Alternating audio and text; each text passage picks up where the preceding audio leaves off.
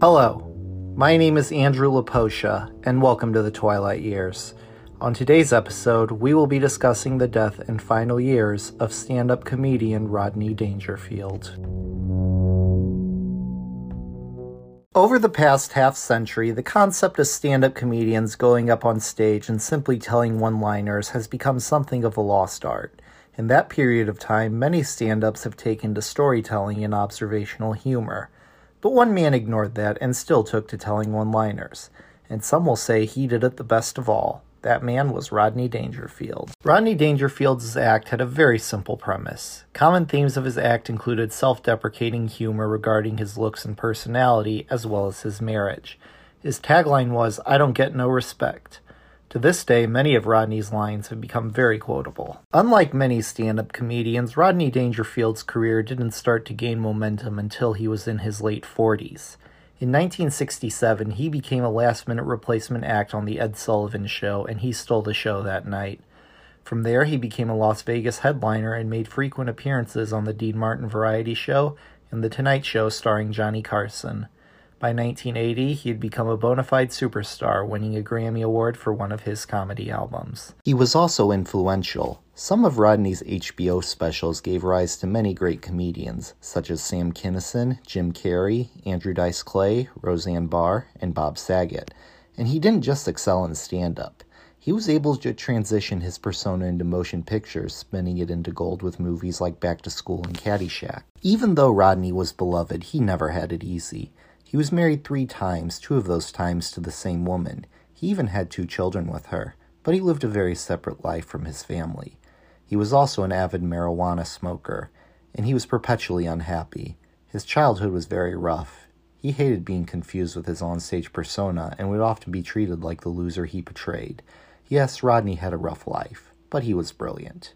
And then there was Rodney's health. He had health problems for quite a while, having multiple surgeries.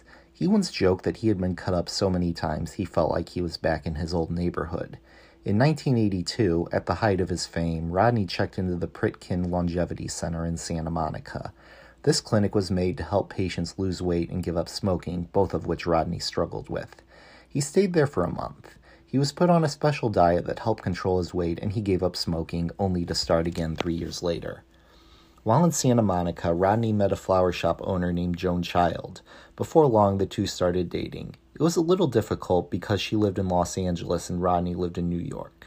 Rodney eventually moved to LA, and the couple were married on December 26, 1993. His first major operation was in 1992 when he suffered an abdominal aortic aneurysm. Rodney woke up one morning with pain in his right side. He went to the doctor and got an x-ray. Pancreatitis was found, but the aneurysm was found too, and that became the main concern. Surgery was performed and Rodney made a full recovery. Years later, he led a campaign to raise awareness about the type of aneurysm. He was also hospitalized for a lung infection and stomach pains in 1994, but he recovered from that as well. For the next several years, Rodney continued to perform regularly and make film appearances. He even played a rare dramatic role in Oliver Stone's Natural Born Killers. All was well until March of 2000. Rodney had just completed a 6-night engagement at the MGM Grand Hotel in Las Vegas. All of a sudden, Rodney complained of chest pains. He was flown to Los Angeles and was taken to the hospital. Double bypass surgery was performed. Fortunately, he had not suffered a heart attack, and it was reported that he would be discharged soon. Rodney woke up from the surgery in the cardiac intensive care unit. Joan was waiting for him. Rodney couldn't speak for several hours, but when he finally could, he spoke the word pain. The doctors gave him a medicine, and he was suddenly fine. Rodney later learned that the medicine in question was synthetic heroin. November 22, 2001 was Rodney's 80th birthday, and he was invited to appear on The Tonight Show with Jay Leno to celebrate the occasion. While Rodney was doing his stand-up routine, Leno noticed that something seemed off about Rodney. The hand gestures he usually did didn't seem as sharp. Leno, at his desk, turned to his producer, Debbie Vickers, and asked her to get some paramedics backstage immediately. Rodney was cracking jokes backstage. As he was wheeled away on the gurney, Rodney joked, "Who gave me this present?" He was taken to Cedars-Sinai Hospital, where it was discovered he had suffered a mild heart attack. Even though it wasn't severe, he was placed in intensive care.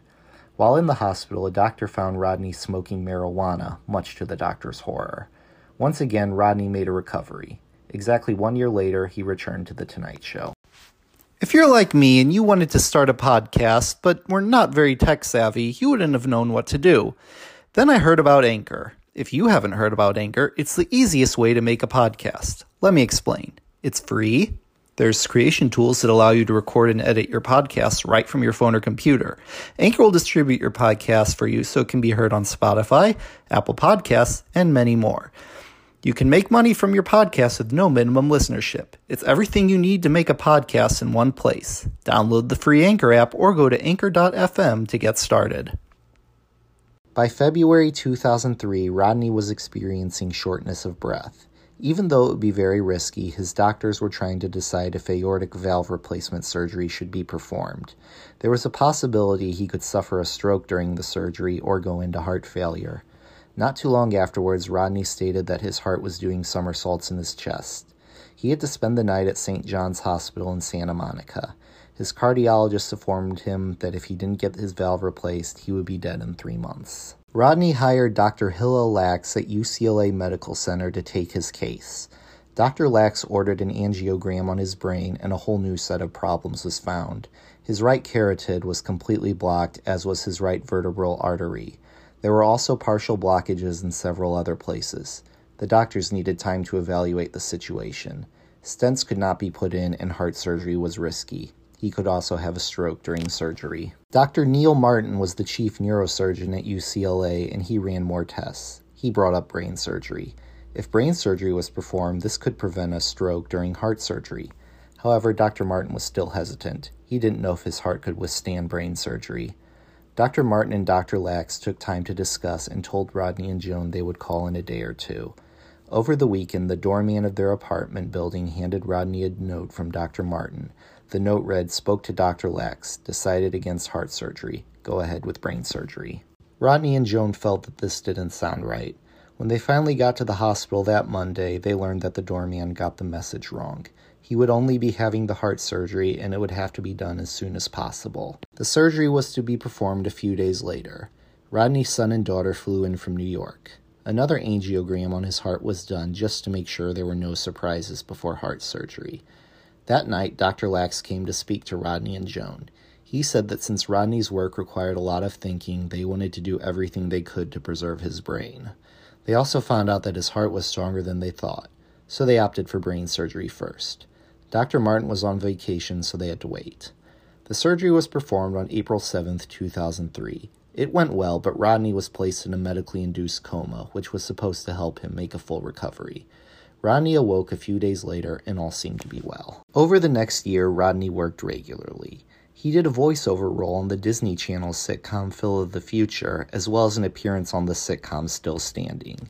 He also appeared in a movie called Angels with Angles, where he played God. In the movie, Rodney sends George Burns, portrayed by Frank Gorshin, to Earth to help redeem a drug smuggler.